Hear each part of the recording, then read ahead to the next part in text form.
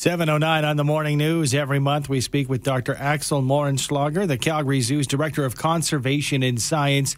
This week, we really have to connect the dots. He's letting us know the connection between gin, COVID, and rare antelopes. I don't know who writes these things. Good morning, Dr. Morenschlager. Good morning. How are you? Good. I think you really have your work cut out for you here. Can we really draw some connection to those three? Oh, of course. Okay. It's so obviously linked. Well, the gin and the COVID for sure. Yeah, okay. Wow. Yeah. Well, no, thanks very much for having me on again. It's really fascinating. What it has to do with is our community conservation efforts in Africa. Now, if you just think about the state of the world right now, of course, we're all adjusting to the COVID situation here all the time, right? All of us are trying to figure out what we can do and such. But one of the wonderful things when you reflect on it is we have an amazing healthcare system. We have so many facilities and so many support systems here in Canada, and we're so lucky in many ways compared to many other areas around the world. And in our conservation efforts through the Calgary Zoo, we work in community conservation with countries and with communities, especially in Africa, to save wildlife. But we do it in a way that we emphasize working with local people to bring benefit for wildlife, but in a way that brings benefit to the local livelihood of the people too, right? So you can imagine that in these places with partners that we work in Ghana, in Madagascar, in Kenya, people aren't just as lucky and they're worried just as we are worried all the time about COVID, right? Mm-hmm. And that can also, of course, affect the conservation of wildlife. But really, we're primarily concerned right now about helping our partners in these countries. And so we think that it's really just the ethical and effective way to really work together with them.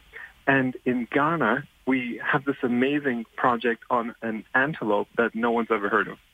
And it's so cool. It's called the Siditanga. And it's about the size of a white-tailed deer.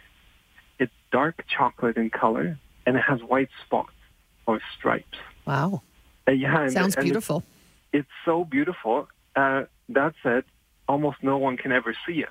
And the reason for that is because they're so cryptic. They live in wetlands where they travel predominantly at night. We had field teams out trying to find them, like we'd set cameras for them at night and we'd see them. And then field teams out during the day that took 4 years to see the first one by day. Wow. Right? Yeah, and they're so cool. They're adapted in a way where they can be in these wetlands and they can submerge themselves and only stick their noses out. And they travel on these banana-type hooves.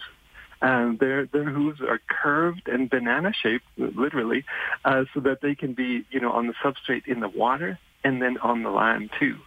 That's fascinating. So do we know, I mean, obviously, if it's that difficult to spot them, you may not know, but in terms of numbers, how many there might be? Yeah, very good question. So basically, it's actually either the first discovery or a rediscovery of an incredibly small population that is actually so small that we worry about them going extinct.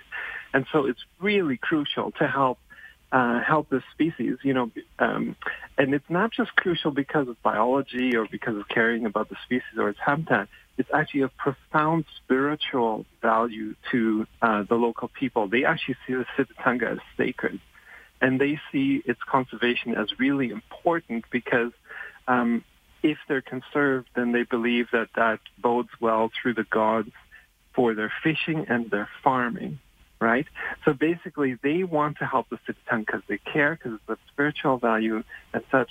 But all of these things, of course, are now increasingly at risk because of this whole COVID situation. And one of the things that's happening the world over since COVID began is poaching, for example, is just going through the roof as anti-poaching patrols and such and government efforts are being distracted everywhere.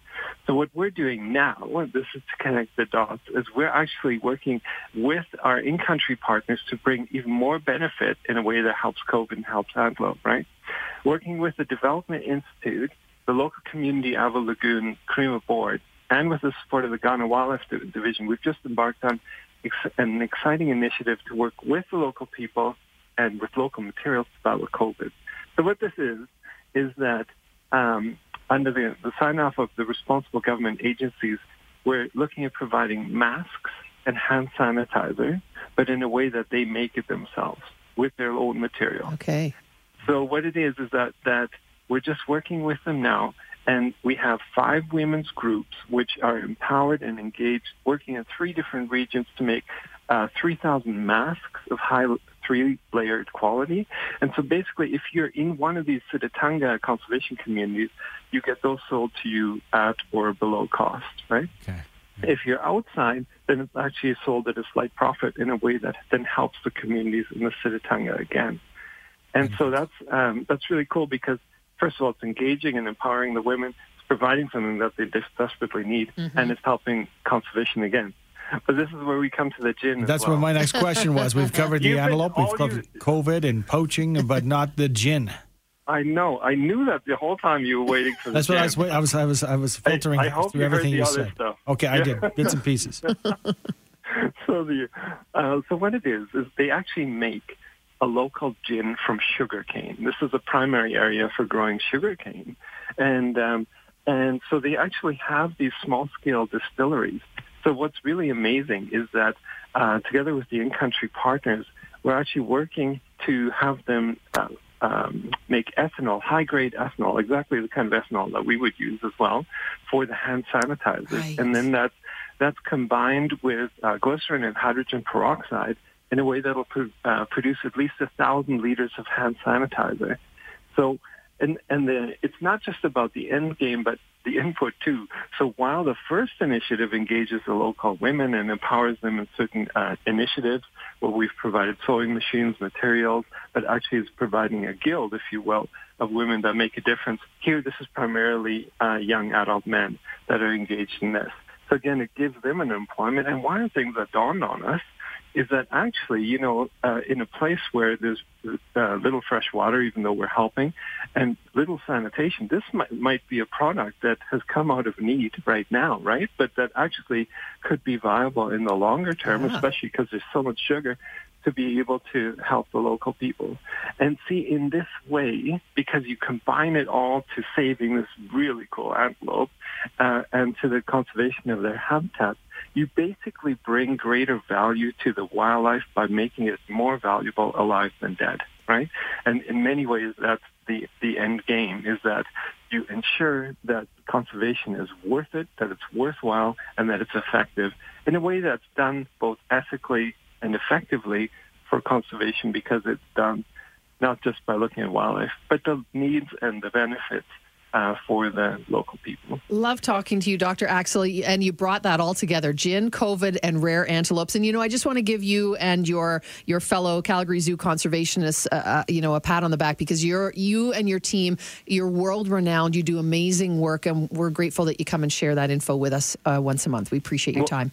We appreciate all your support, and of course the support of the whole community too, especially at this tricky time for Calgary Zoo with our 70-day closure. We've been so overwhelmed with the support and encouragement of the whole community. So thank you so very much. Can't wait to get down and see you soon again at the zoo. Thanks for joining us, Axel. All right, thank you so much. That's Dr. Axel Mohrenschlager, Calgary Zoo's Director of Conservation and Science. 7:17, time for helicopter traffic for West District by Truman. Enjoy established amenities, recreation facilities, and the leading school districts.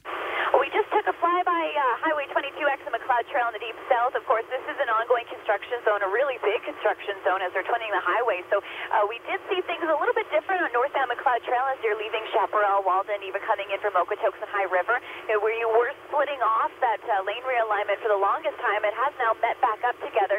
So you're kind of on the same page for northbound McLeod, but still be aware of those speed restrictions in place. Further north on McLeod, just after Heritage Drive, ongoing bridge work in that area. 2 lanes open in both directions, so you want to keep in mind for some small delays there. And we are currently over top of Crowchild Memorial Drive. So far, so good in that southbound direction as you make your way down towards Bow Trail. Northbound lanes a little bit slow approaching the Bow Trail exit ramp, but overall, not too bad of a drive if this is going to be on your route. A message from Canadian Blood Services. Right now, the need for blood is rising, and every appointment needs to be filled. Book now, blood.ca. Up in the 770 CHQR traffic helicopter, I'm Brady Howard.